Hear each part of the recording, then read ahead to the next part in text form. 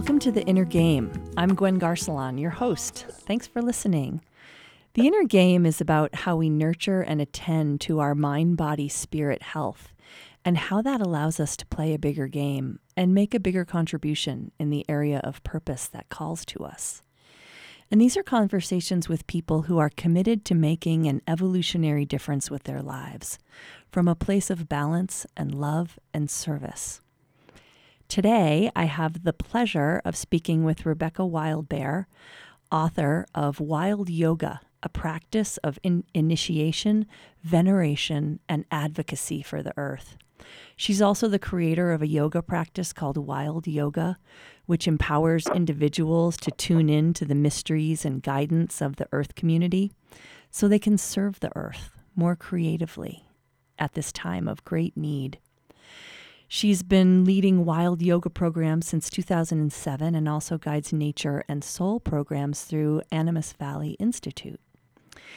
Welcome, Rebecca. Thanks so much for making time for this. Oh, you're welcome. I'm so glad to be here. Well, let's dive right in to what has been at the center of my work and the why of this show, which is why are personal and spiritual growth needed for Earth activism? Well, I would say, one, personal and spiritual growth are needed for everyone. Right. But also that part of personal and spiritual growth, from my perspective, from Wild Yoga's perspective, includes the earth and the well-being of the earth. So we can't achieve our individual, growth or health alone in isolation. That the well-being of those around us, including the earth beings, are relevant to our well-being and part of the picture. Also, I would say, earth activism right now is struggling in a lot of ways for a lot of reasons. It's probably one of the hardest jobs that a person could do, most of the time unpaid, volunteer-based, some of the most effective work that's being done, or by fundraising. Oftentimes it's kind of an upstream battle, fighting laws and mainstream culture and what everybody else is saying you should be done or you should allow to do. You're kind of fighting the system or fighting the way things are done. It takes a lot of energy, and it can be hard to exert that kind of energy if you're not well yourself, if your health is struggling, if your well-being is struggling. Also, another challenge in the activist movement, I would say, too, is that there can be a lot of relational challenges with, people that believe this and other people that believe that, and this fight and that. And so it can be hard, even with people who agree that the earth, the well-being of the earth matters, that how we can work together, how we can unite, for that fight together. And then another piece I'll just add real quick, too, is just that a lot of mainstream activist movements are they're kind of pointing in the wrong direction. That not really having solutions that are really effective. There aren't a lot of solutions that are effective that are being enacted. In terms of when I say effective, what means effective is that land bases, ecosystems don't continue to be destroyed, and species who live in those ecosystems don't continue to be destroyed. So if we're looking at that as a measure of health and wellness of the earth and how we're doing at fighting, we're not doing so well. So how do we? Part of our wellness and tuning into higher powers is actually coming up with other possibilities and other solutions and ways that we can engage. You could say think outside the solutions that are being presented.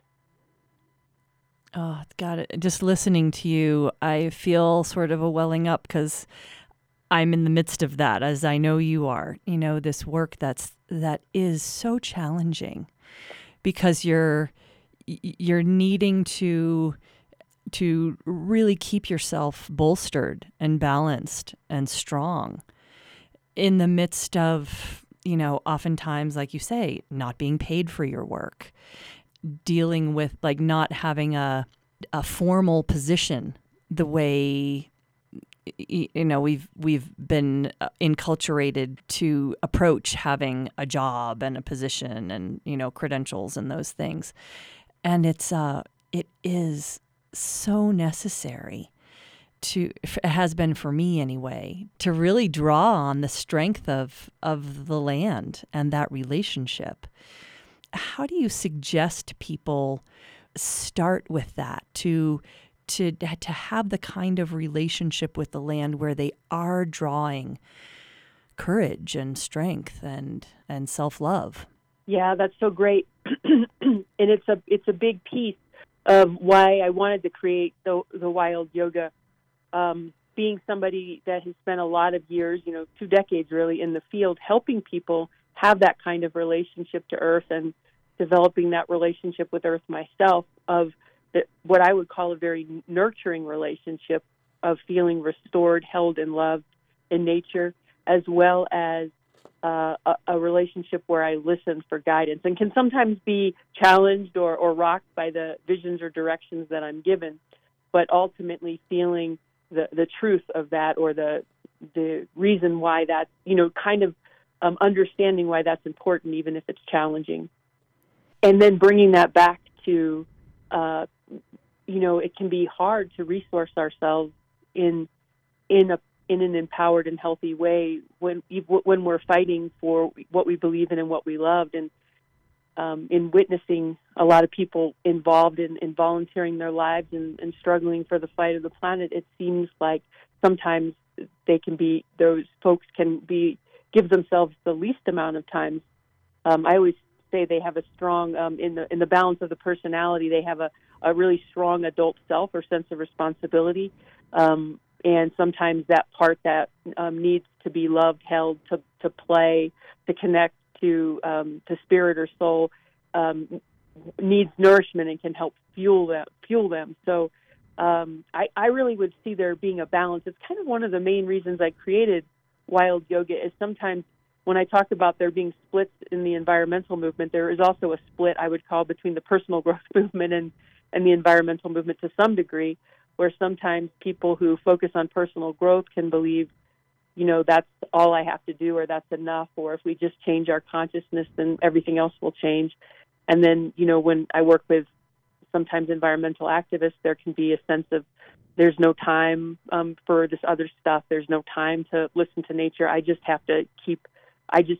so much work to be done. Right. So kind of bringing those two together and saying that there's, you each have such an important piece of the puzzle here of what is needed, and it's so valuable, and how can we bring together these different aspects and allow people that are doing personal growth to see that actually, there's another level to which we can take this in our actions for the world, and helping people who do activism see actually if we source ourselves in caring for our bodies and being held by the earth and in that relationship, it can be good for your health and well-being, so you can stay in this fight for longer.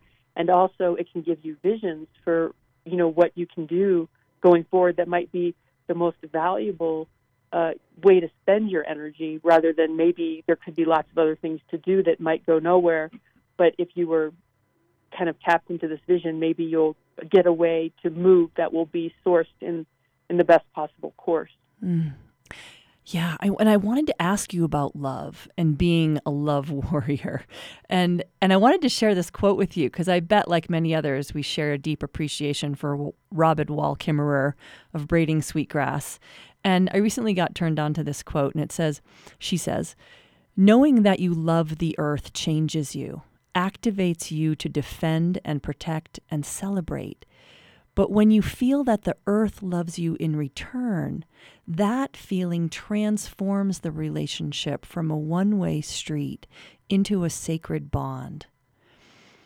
And I just would love your reflection on the place of that mutual love in supporting us. Thank you for reading that. I just got chills. That's so, so beautiful. I love it. And I agree that feeling the earth's love back to us does change us fundamentally in in a healing way, I believe that most of the time, a lot of our traumas and hurts and even lacks can be related to lack of love. You know, in our body, it's like I call it the oxygen we breathe. We all need love as much as we need oxygen, and the earth is just here and just wanting. I feel like most of the time wanting and to give it to us. Mm. And I believe it does change us at a cellular, biological level, at a spiritual, soulful level when we allow that love in.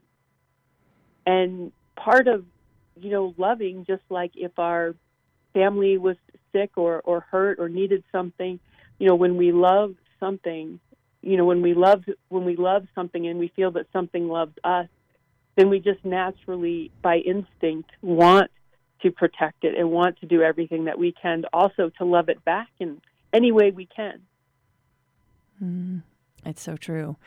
And how do you help those earth activists to use this relationship in their work so that the work becomes, that evolutionary contribution, not just another fight? Well, I listen a lot to them, and I don't imagine that I know it all. That's because I don't. I've been in the field a very little bit compared to some people, and so I imagine there's a lot of ways that the earth needs us to stand up for her, to align with her, to have relationship with her, to co-create with her, to take down what harms her. There's so many actions. I know Joanna Macy, one of my teachers, she put it into 3 actions, the holding actions to stop the harm, the sustainable practices and visions and systems that allow us to create in a more sustainable way with the earth, and the stretching of the consciousness that, and there's probably even more than those 3, but I love that she named those 3 because sometimes there can be a sense that, my way, which, a lot of my work has been stretching consciousness, that, that's the way or that's the only way. And so there's other worlds that I don't know about, other cultural ways of approaching. And so I try to listen and understand what I might be missing.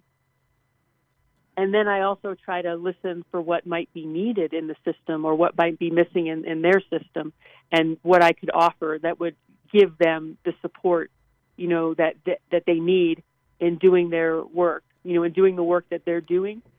I also don't assume that everybody necessarily wants to vision or direct, that sometimes people are working on projects and those projects in the moment seem like just the right one to be working on. But I'm a door, I'm a doorway, I'm a portal. I offer a way to sit back and listen and see if there might be a different way or a different approach that's calling, a different possibility, as well as supporting whatever projects that they might be already working on to help the earth. Beautiful. Thanks for that. Well, for those just joining, this is Gwen Garcelon, and you're listening to The Inner Game on KDNK. I'm talking with Rebecca Wildbear about her book and the practice of wild yoga that reconnects us to the earth. And when we talked earlier, I'd asked you what I love to ask my guests, which is, what is a current area of personal growth for you? And you mentioned public speaking. I just did a quick search, and the National Institutes of Mental Health are still reporting that 75% of people still choose public speaking as their biggest fear, bigger than death. Wow. Yeah. So, what are you doing to support yourself in growing in this area, as you're doing more public speaking these days? Well, I would say, one, I'm just trying to honor myself for showing up for the conversation and allowing it to be what it is, and accept where I am in the moment and what I am offering, and honor it and honor myself. And I also watch people. I watch speeches sometimes either live or sometimes on the web, and observe what I like about the different talks. I also do look up sometimes techniques or strategies, from different people that are doing that kind of work to see what they're doing. I'm always curious to learn. I'm kind of a lifelong learner. One of my colleagues once said, that's something about you, is you're always wanting to learn something new. And so I do. I always love to learn. So, yeah, I try to learn a little bit more about how I could be better. Communication in general is something that's kind of got me into the book writing. Communication in general is something I find I have a passion about.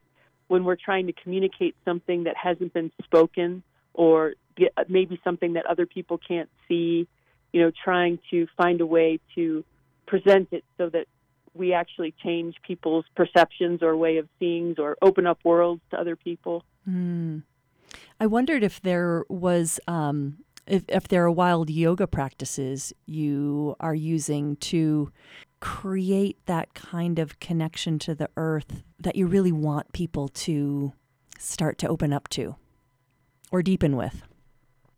Yes, sometimes I do this when I guide too, but I will sometimes do the physical postures of yoga, even just for 10 minutes or so before I guide or speak, just to breathe and inhabit my body, just like I say in the book, to be in the body fully aware is to be alive.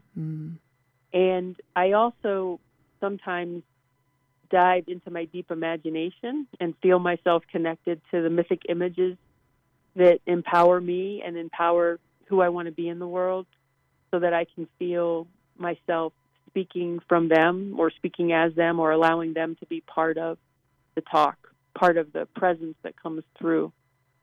Yeah, that's such a beautiful one, isn't it? Because it helps you not to feel so alone. I think that's one of the scariest things about public speaking, is we feel so alone. And when you can connect to all of those supports through spirit, through the land, that are always surrounding us, it does, help you feel your allies. Mm-hmm. Yeah. Mm-hmm. Yep. Exactly. It's not just me, it's all of us. Yeah. Well, I wanted to talk a little about grief, something else people fear and avoid, second only to shame as the emotion people avoid most. I've had a lifelong journey with grief, having lost my dad when I was young, and I'm finding in the last few years that it's really a superpower. As a practice, it can really actually restore our wholeness, and that's its purpose. I wondered what you're experiencing around grief in your work these days. Well, in my work, some of what we do is invite the grief, honor the grief, and not just, grief is kind of this word that can include lots of different feelings. Sometimes people think it should look a certain way, tears, and sometimes it is that way. But sometimes it can be, rage, or it can be fear. It can be confusion. There can be a lot of different ways that it shows up, and seeing our feelings that come as a gift, and creating community and circles where we can express that, not just talk about it, but actually express the emotion, be witnessed by others, and allow that being witnessed to inspire other people witnessing to be invited into their feelings more. To honor grief as something that also has visions and can take us somewhere, can show us, there's things that can unfold. There's certain things that come to us, I think, by only being deeply in our hearts. And when grief is in our hearts, or strong emotions are in our hearts, it's allowing ourselves to really be in those that opens us to direction and possibility.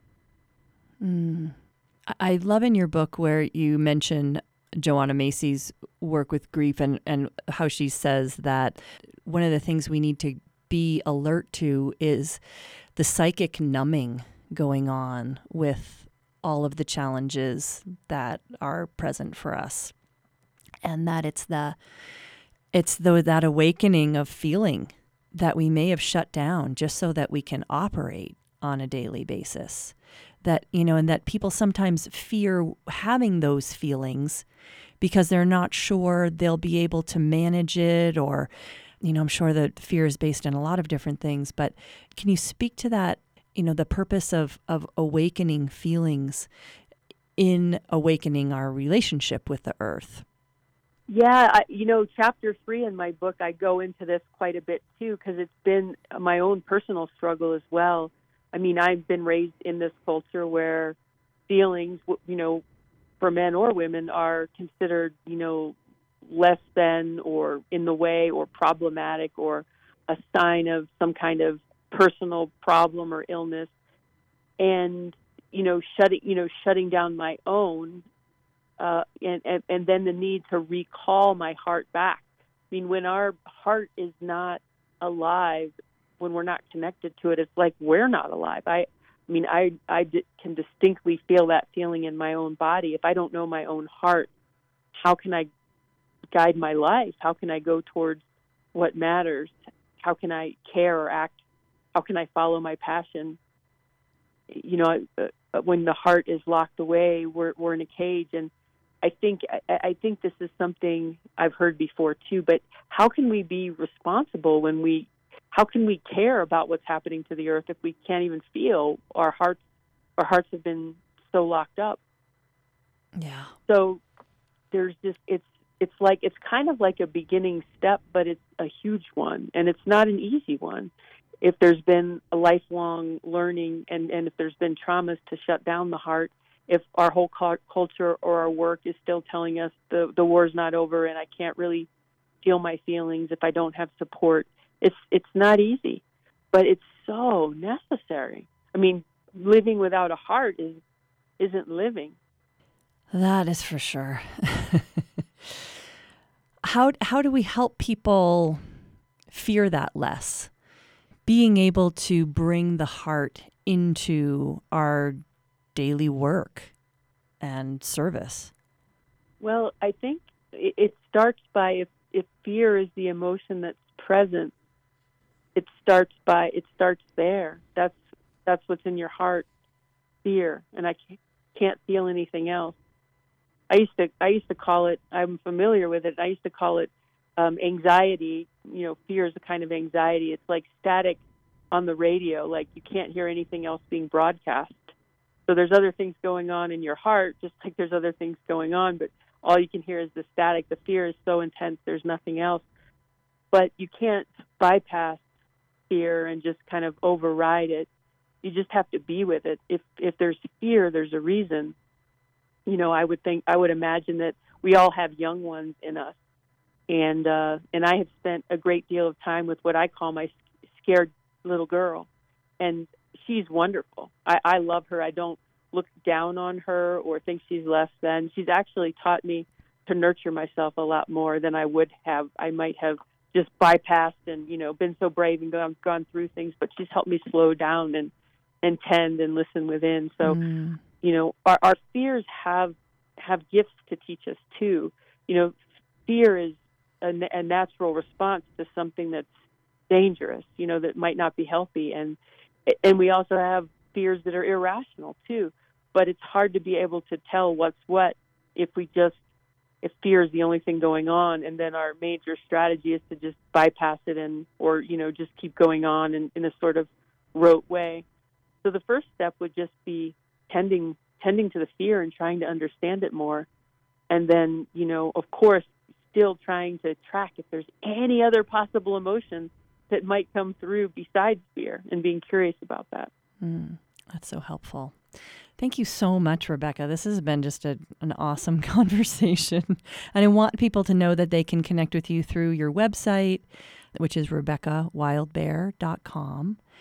And thanks, everyone, for listening today. If you have a question for Rebecca or me, you can also join the Facebook page at The Inner Game. And we'd love to hear your feedback and ideas. And you can listen to past shows there as well. And so until next time, open your heart to the earth and let in the love there for you.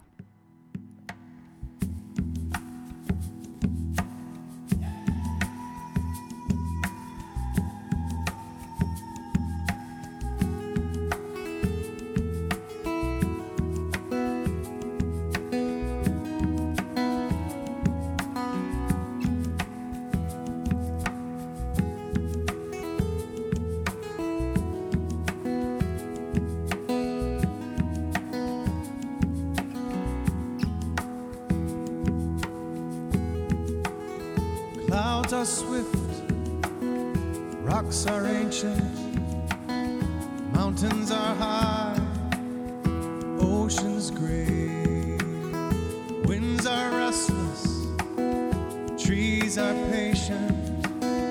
You, my child, are away.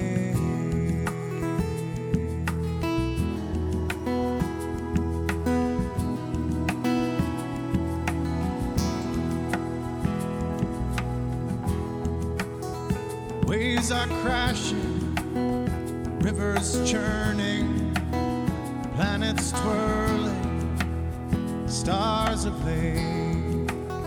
Storms are raging, atoms whirling, and you, my child, are away. To perceive these wondrous things, to count the beats of a blackbird's wings, to tell a story and dance and say.